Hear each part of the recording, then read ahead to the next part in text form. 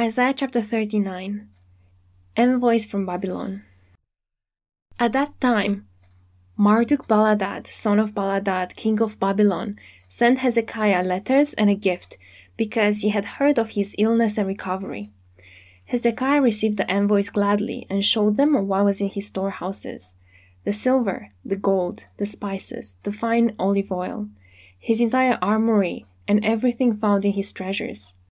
There was nothing in his palace or in all his kingdom that Hezekiah did not show them. Then Isaiah the prophet went to King Hezekiah and asked, "What did those men say, and where did they come from?"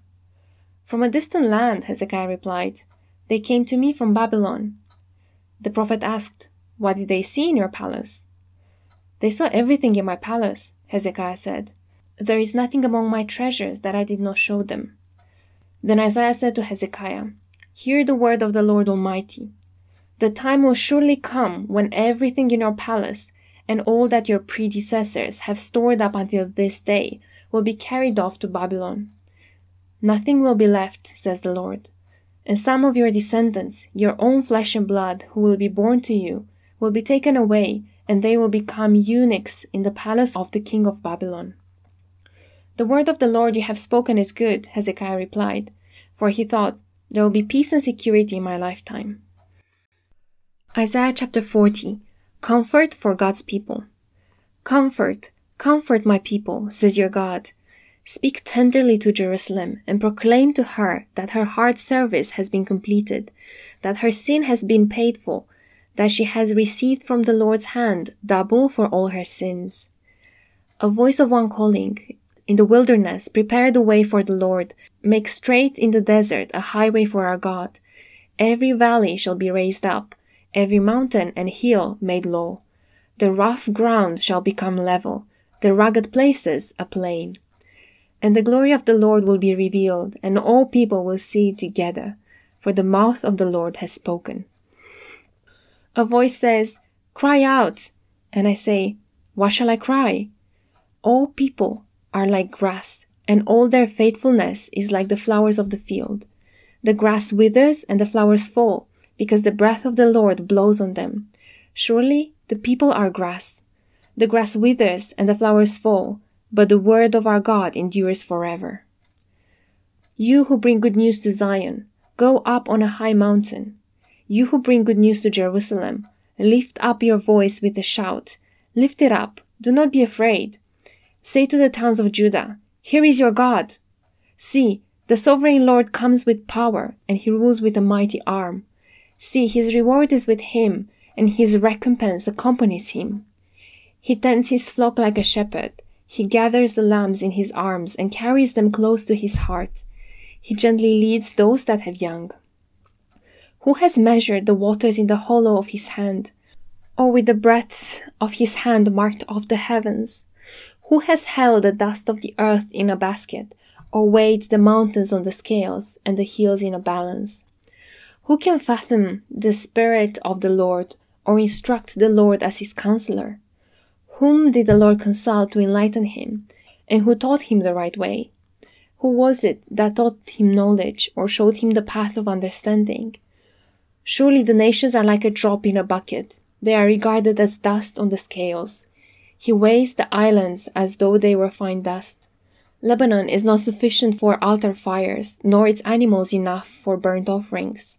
Before him all the nations are as nothing. They are regarded by him as worthless and less than nothing. With whom, then, will you compare God? To what image will you liken him? As for an idol, a metal worker casts it, and a goldsmith overlays it with gold, and fashions silver chains for it. A person too poor to present such an offering selects wood that will not rot. They look for a skilled worker to set up an idol that will not topple. Do you not know? Have you not heard? Has it not been told to you from the beginning? Have you not understood since the earth was founded? He sits enthroned above the circle of the earth, and its people are like grasshoppers. He stretches out the heavens like a canopy, and spreads them out like a tent to live in. He brings princes to naught. He reduces the rulers of this world to nothing. No sooner are they planted, no sooner are they sown, No sooner do they take root in the ground. Then he blows on them, and they wither, and a whirlwind sweeps them away like chaff. To whom will you compare me, or who is my equal? Says the Holy One. Lift up your eyes and look to the heavens. Who created all this? He who brings out the starry host one by one and calls forth each of them by name. Because of his great power and mighty strength, not one of them is missing. Why do you complain, Jacob? Why do you say, Israel, my way is hidden from the Lord, my cause is disregarded by my God? Do you not know? Have you not heard? The Lord is the everlasting God, the creator of the ends of the earth. He will not grow tired or weary, and his understanding no one can fathom. He gives strength to the weary and increases the power of the weak. Even youths grow tired and weary, and young men stumble and fall. But those who hope in the Lord will renew their strength. They will soar on wings like eagles. They will run and not grow weary. They will walk and not be faint. Isaiah chapter 41. The Helper of Israel. Be silent before me, you islands. Let the nations renew their strength. Let them come forth and speak. Let us meet together at the place of judgment. Who has stirred up one from the east, calling him in righteousness to his service? He hands nations over to him and subdues kings before him. He turns them to dust with his sword, to wind-blown chaff with his bow.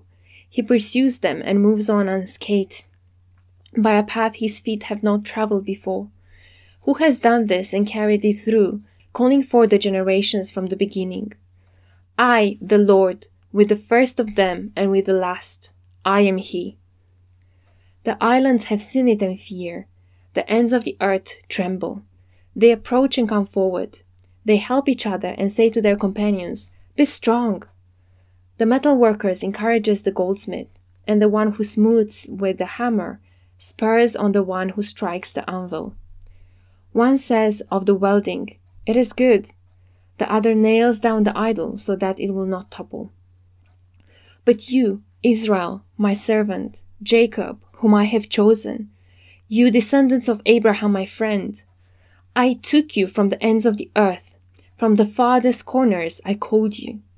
I said, You are my servant. I have chosen you and have not rejected you. So do not fear, for I am with you. Do not be dismayed, for I am your God. I will strengthen you and help you. I will uphold you with my righteous right hand. All who rage against you will surely be ashamed and disgraced. Those who oppose you will be as nothing and perish. Though you search for your enemies, you will not find them. Those who wage war against you will be as nothing at all. For I am the Lord your God, who takes hold of your right hand and says to you, Do not fear, I will help you. Do not be afraid, you worm Jacob, little Israel. Do not fear, for I myself will help you, declares the Lord, your Redeemer, the Holy One of Israel. See, I will make you a threshing sledge, new and sharp, with many teeth. You will thresh the mountains and crush them, and reduce the hills to chaff. You will winnow them, the wind will pick them up, and a gale will blow them away. But you will rejoice in the Lord and glory in the Holy One of Israel. The poor and the needy search for water, but there is none. Their tongues are parched with thirst. But I, the Lord, will answer them.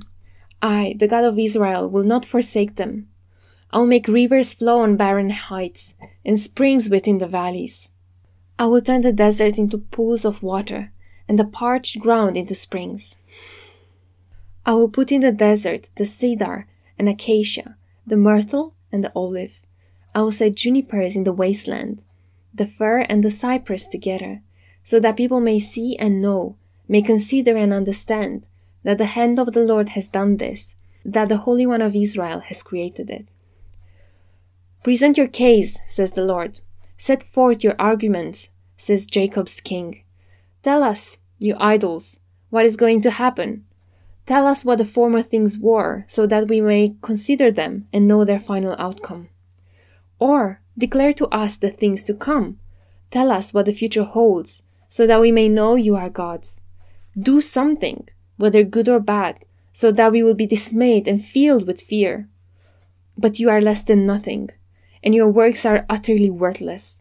Whoever chooses you is detestable. I have stirred up one from the north, and he comes, one from the rising sun, who calls on my name.